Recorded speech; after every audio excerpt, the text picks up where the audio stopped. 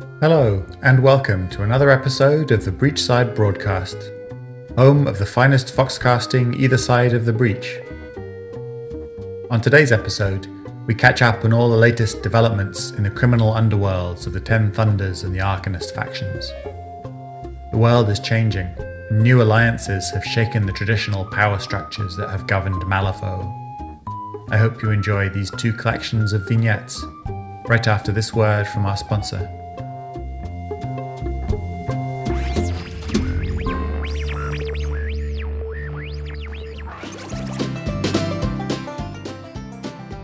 This episode of the Breachside Broadcast is brought to you by a repeat sponsor, Vignettes. You know normal Vigs, right? These are the same but smaller. They're great for high-class parties, low-down brawls, and family picnics alike. Vignettes, is there anything they can't do? No.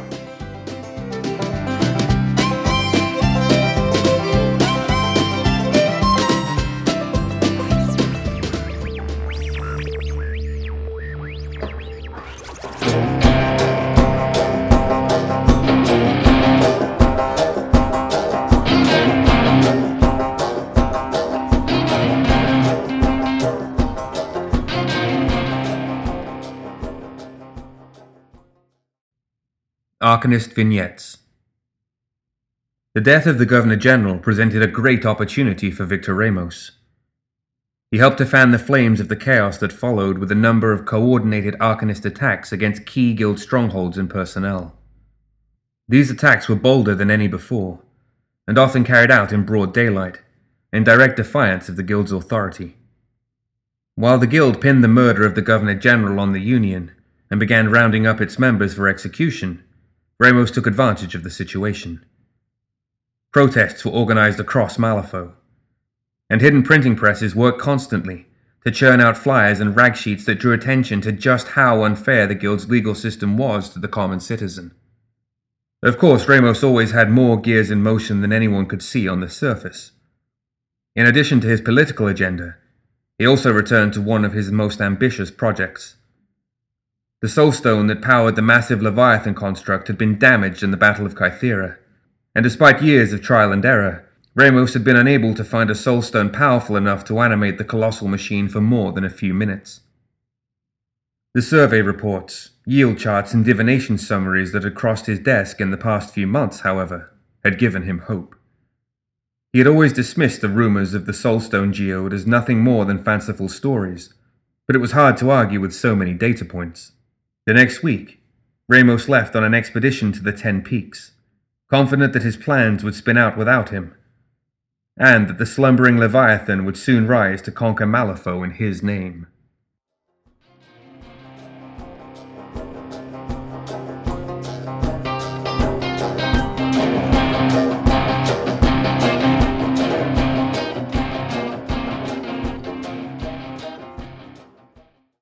When Ramos left on his expedition to the Ten Peaks, he left Kaeris in charge of the Arcanists in his stead. He gave her a false story about investigating a new ley line, but she saw through his lies and realized the true nature of his expedition. She kept that knowledge to herself, though, reasoning that it could prove useful at a later date. At first, Kaeris tried to follow in Ramos' footsteps, keeping a low profile and engaging in hit-and-run strikes against the guild as he had instructed. Gradually, though, she began carrying out missions that Ramos would have considered too risky, such as burning the guild supply warehouses, assassinating troublesome officials, and terrorizing known anti-Arcanist citizens. Kaeris had always been a fixer. When there was a problem, she didn't hide from it or turn away, hoping that it would resolve itself in time. Instead, she threw everything at it, using her talent, training, and resources to resolve the problem in the most efficient way possible. To Anasalia Kaeris, the guild was a problem. Where Ramos led the Arcanists in secret, hiding behind the mask of the Union, Kaeris did so openly and brazenly, as if daring the guild to stop her. Her golden wing soon became a frequent sight above the city, always foretelling a new attack that was just moments away. By the end of the first month, she had become one of the most prominent and wanted Arcanists in Malifaux City. Despite being the poster woman for the Guild's anti-Arcanist propaganda, Karis cared little for the philosophies of the Arcanist movement. She was always a mercenary at heart, and while her loyalty to Ramos remained unwavering, she eagerly awaited his return to the Arcanists to give her back her freedom.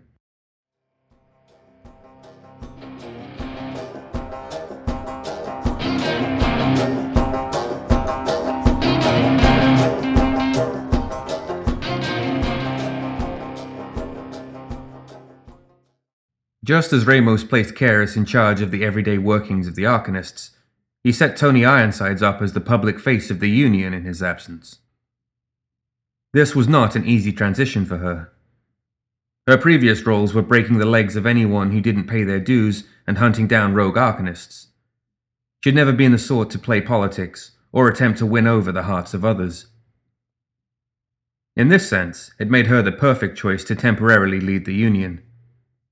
Her dangerous reputation kept the Union's more outspoken members in line during Ramos' absence, while her questionable popularity ensured that she would never be able to replace Ramos as its leader, should she attempt to turn on him. Ironsides gritted her teeth and accepted her new role without complaint, but she hated every minute of it. She never wanted the spotlight, and detested the legal red tape that her new position necessitated. The city was plastered with posters bearing her upturned face and raised arm, but she sneered every time she passed one in the street. Only when she was personally hunting down and punishing those who caused the Union trouble did she feel free of the burdens of her position. This earned her an odd sort of respect from the members of the Union. They still loved Ramos, but it was clear from the start that Tony was willing to get her hands dirty and didn't want to hide behind lawyers and politics. Ramos had assumed that Ironside's rough demeanor and distaste for authority would prevent her from earning the love of the Union, and to an extent he was correct. He just hadn't counted on her earning their respect.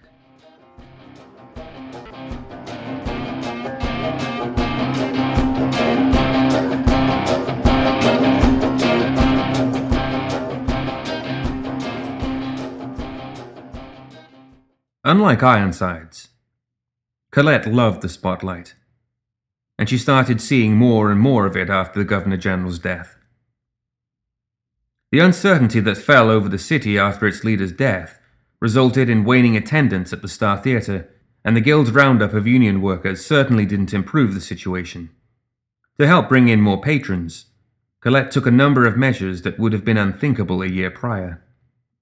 Working with Angelica, she reorganized the sets and routines of her girls, pushing them to develop larger and more elaborate dance and song numbers that would draw in larger crowds. She also hired a handful of male showgirls to appeal to the growing population of young women in the city, which proved to be a much-needed shot in the arm for the Star's attendance numbers. Behind the curtain, things were also starting to turn. Ramos' sudden and unexplained absence and Karis' campaign of terror meant that nobody was keeping a close eye on Colette, and she used that time to slowly wiggle her way out from under the thumb of the Arcanists. When Karis eventually arrived at the Star Theatre and demanded that Colette return to her smuggling duties, the showgirl insisted that she be given more control over the Arcanist smuggling operation. Colette would still ensure that the Arcanist soulstones would reach Earth, but she wanted to set her own schedules for the shipments. Colette's determination and business acumen impressed Karis, who agreed to her demands, on the condition that her employees remained available for other Arcanist assignments. The agreement suited them both, and over the course of subsequent meetings to discuss their arrangement, they became steady and unlikely friends. Now Colette could spend each night in the spotlight, dancing and singing to distract the masses of Malifaux City from the troubles of their lives. She had never been more content.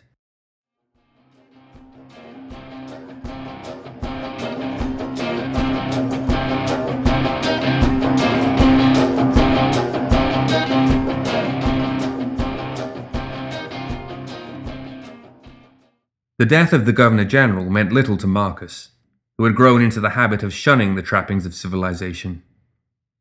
The rumors surrounding the opening of Nythera intrigued him, however, and he set off in an expedition to the Badlands to investigate the ruins for himself. What he found was a large area of the Badlands that was still covered in dense growth. He had passed through the region a year before, and was surprised to see that a barren wasteland had somehow become a flourishing forest in such a short time. Marcus set up camp in the forest and began a vigorous study of the new growth. He catalogued countless species of new plants and animals, many of which he had only seen as fossils and had believed to be extinct.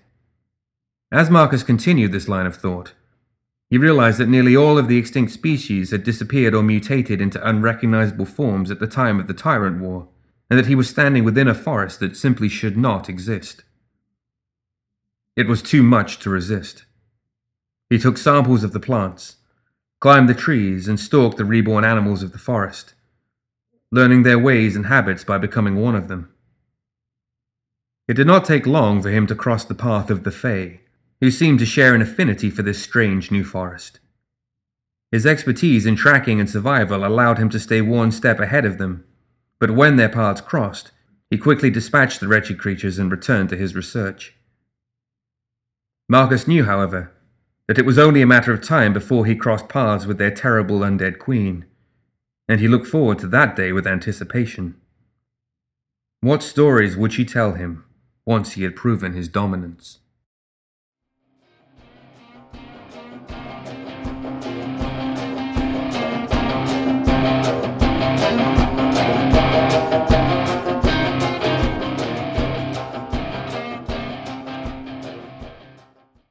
December whispered to Rasputina of the dangers of Nythera and what lay sleeping there.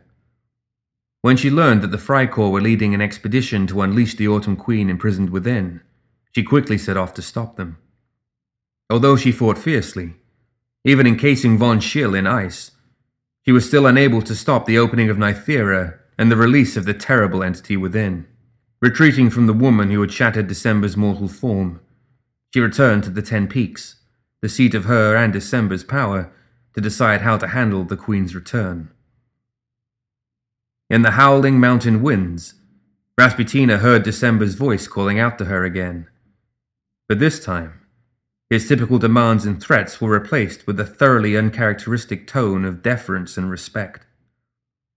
He claimed that Titania would destroy them both, and that if Rasputina would agree to stop her, he would give her complete control over his powers. She was skeptical of such a one-sided agreement, but she had felt the power of the Autumn Queen herself, and knew that December was not exaggerating her potential for destruction. After a moment's hesitation, she agreed to his deal, and power the likes of which she had never thought possible poured into her body, a waterfall of etheric power where before there'd only been a slow trickle. In the weeks following, the cult of December began raiding the northern hills more frequently, snatching up miners and their families to sacrifice in obscene rituals meant to concentrate December's power. Some of the people captured in these raids, those who were strong, hardy, and ruthless, were allowed to live, so long as they swore fealty to December. Eventually, Caris sent messengers northward to warn Rasputina that such hostility will not be tolerated, and all those sent have gone missing. She killed and ate every one. Rasputina's power has increased with each passing day, and in the shadows of her soul, December watches her grow stronger with eager anticipation.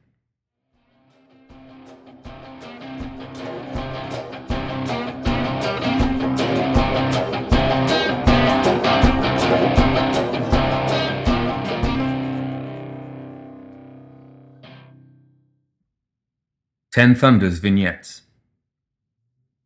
Due to the wound she suffered during her battle with the Governor-General, Mei Feng was not conscious for his death.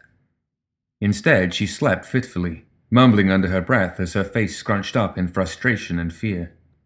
Through it all, her savior-turned-babysitter, English Ivan, was at her side, copying down every sound she made into his battered leather journal. Whenever her sleep became more peaceful, he would retire to the safe house's small wooden table, open his Chinese-English dictionary, and attempt to piece together her ravings into something intelligible. It soon became clear that Mei Feng was serving masters beyond the Arcanists, and with each page Ivan filled in his journal, the identities of those masters became more and more clear. When Mei Feng finally regained consciousness, Ivan lied to her, claiming that he was one of the workers in her mob, and that he had saved her after her encounter with the governor. Given that she was still alive and not in prison, she had little reason to doubt him. Mei Feng was determined to return to the foundry and her people, but Ivan convinced her that she was still weak and needed to rest. Over the next few days, they talked frequently as Ivan helped change her bandages, becoming close, and, once Mei Feng was feeling like her old self, far closer still. It wasn't anything approaching romance, but it was a connection nevertheless. And when they finally returned to the civilized parts of the city, the two parted with fond looks and a promise to speak again soon. Once Mei Feng had gone, Ivan slinked off to inform Dr. Ramos that the plan had succeeded. He had made his first steps toward infiltrating the Ten Thunders.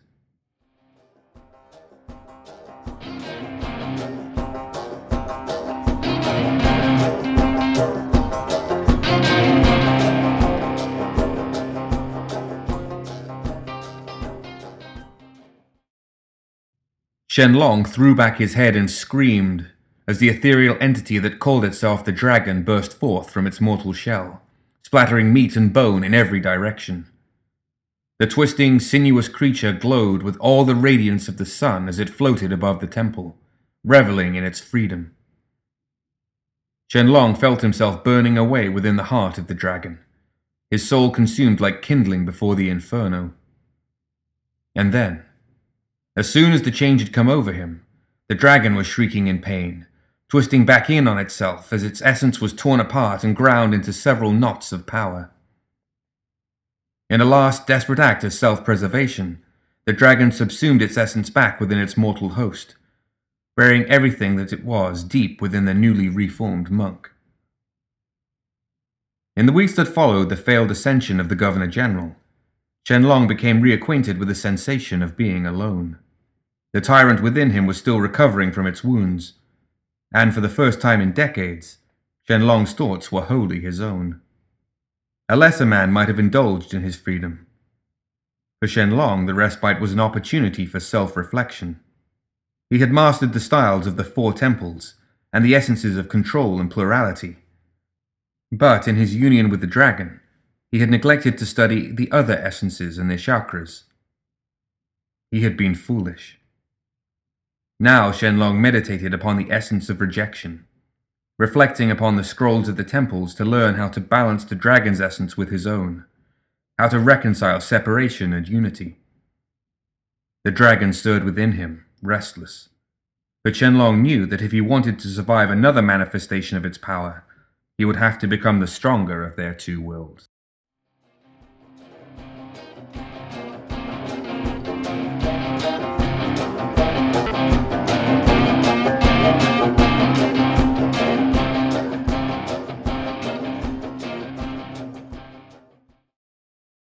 When the Ten Thunders first asked Lynch to find out whether any of his patrons knew anything about Nythera, he flashed his usual smile and promised them that he would get right on it.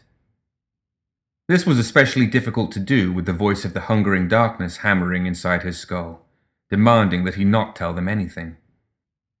After the Ten Thunders representatives had left, Lynch tossed back a few stiff drinks and listened, as the hungering darkness explained that Nythera was the prison that held the greatest enemy of the tyrants, and that while the entity inside it could certainly help the Ten Thunders in their goal of defeating the tyrants, she was just as likely to turn on them and eradicate all life in Malifaux. Lynch wasn't too keen on that happening. He lived in Malifaux after all, so it didn't take much convincing on the part of the hungering darkness to get him to investigate the rumors of Nythera. What he found sent a chill up his spine. Not only had the Freikorps learned the location of the ruins, but they had left the city with the intention of claiming the weapon at the heart of the ruins as their own. Being the brave man that he was, Lynch promptly sent his assistant, Mr. Graves, to warn Lilith about the Freikorps, in the hopes that she could prevent them from ever reaching Nythera. It didn't work.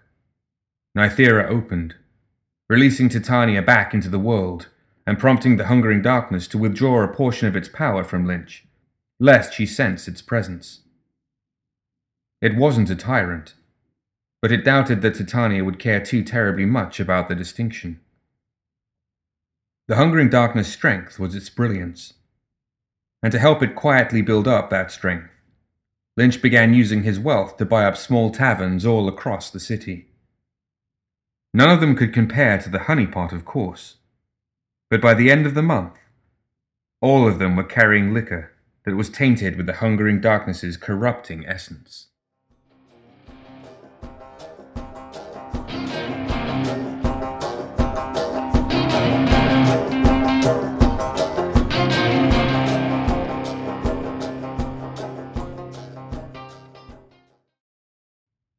When Nicodem's undead pushed westward across the city, the guild found itself unable to mount a proper response. Misaki watched the battle from the rooftops of the Little Kingdom. The undead had little in the way of strategy, but sheer numbers were on their side. By all accounts, it seemed as if the shuffling corpses would succeed in pushing the guild back to the industrial zone, and perhaps out of Malifaux entirely. It was not a difficult decision for her to make. She was content to allow her enemies to spill each other's blood in the streets, as any weakness on their part only made the Ten Thunders stronger. But she could not allow the city to fall into the hands of a resurrectionist overlord who could not be predicted and exploited in the same manner as the guild. Leading a strike team of Torakagian snipers, Misaki struck against the southern flank of the undead, cutting down zombies like wheat before a scythe. As the southern flank collapsed, Misaki and her forces withdrew, allowing the guild to assume that they had routed the undead on their own.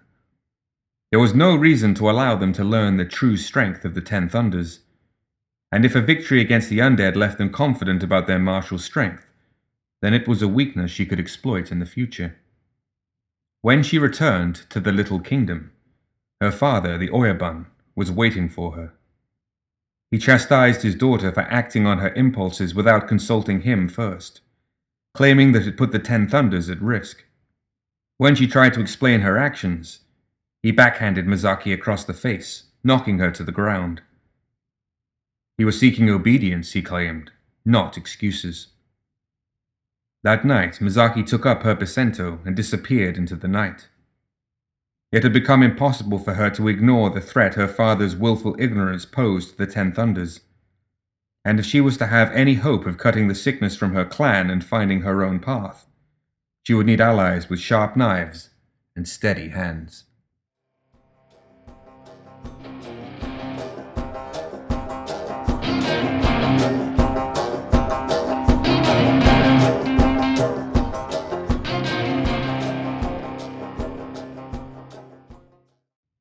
The Governor-General was dead, and in a very real way, it had been Lucas McCabe's fault. He wasn't a man for bragging, but after the spasms of transformation triggered by the governor's death had passed, he finally allowed himself to breathe a sigh of relief. It was over. He had been reporting back to the Ten Thunders for years, keeping them abreast of the artifacts the governor sent him to retrieve. It had taken them 2 years to work out what the governor was planning, and another year to figure out a way to sabotage his efforts. He had heard rumors that the Hungering Darkness had been involved with the latter effort, but the exact details were never made available to him. In the end, his part in the plan had been relatively easy. The governor had sent him into the quarantine zone to retrieve a collection of hand bones from a resurrectionist's lair, and while McCabe had given him bones, they weren't the ones from the resurrectionist's lair. Having to keep a straight face as he lied to the governor hadn't been easy, and when McCabe saw him stuttering and jerking as he floated in the mansion's hallway, he had been certain that the governor would notice the deception instantly. He hadn't, however, and when the governor attempted to anchor himself to the bones of a tyrant's mortal form, the resulting overload of etheric power had ended him. Unfortunately, McCabe's tie to the guild went up in flames along with the governor. Over the next few weeks he took whatever jobs he could, endeavoring to remain useful until the new Governor-General arrived in Malifaux. Men in power always needed someone to do their dirty work off the books, and McCabe had a feeling that Franco Marlowe wouldn't be any different.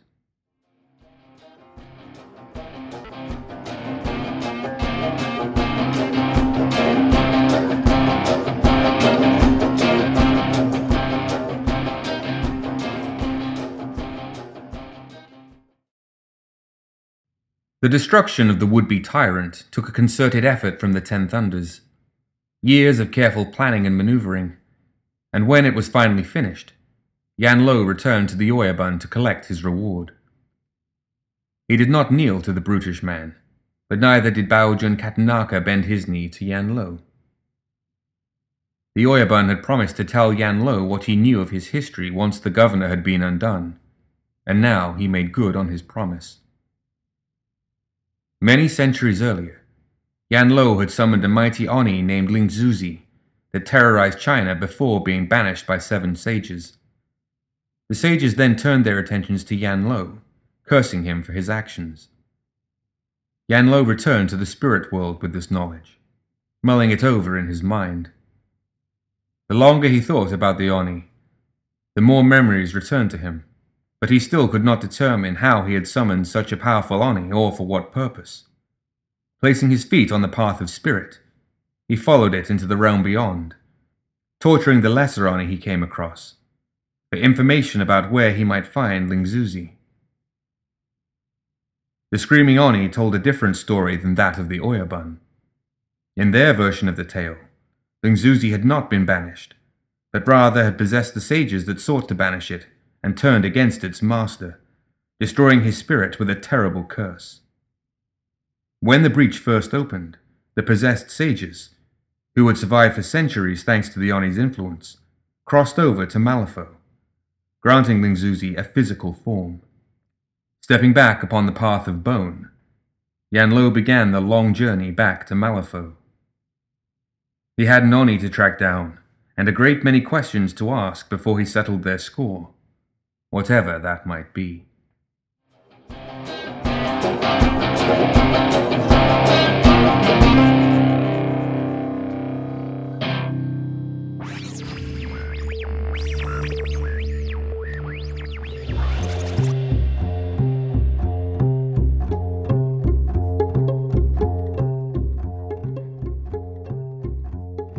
That's it for another episode of the Breachside Broadcast.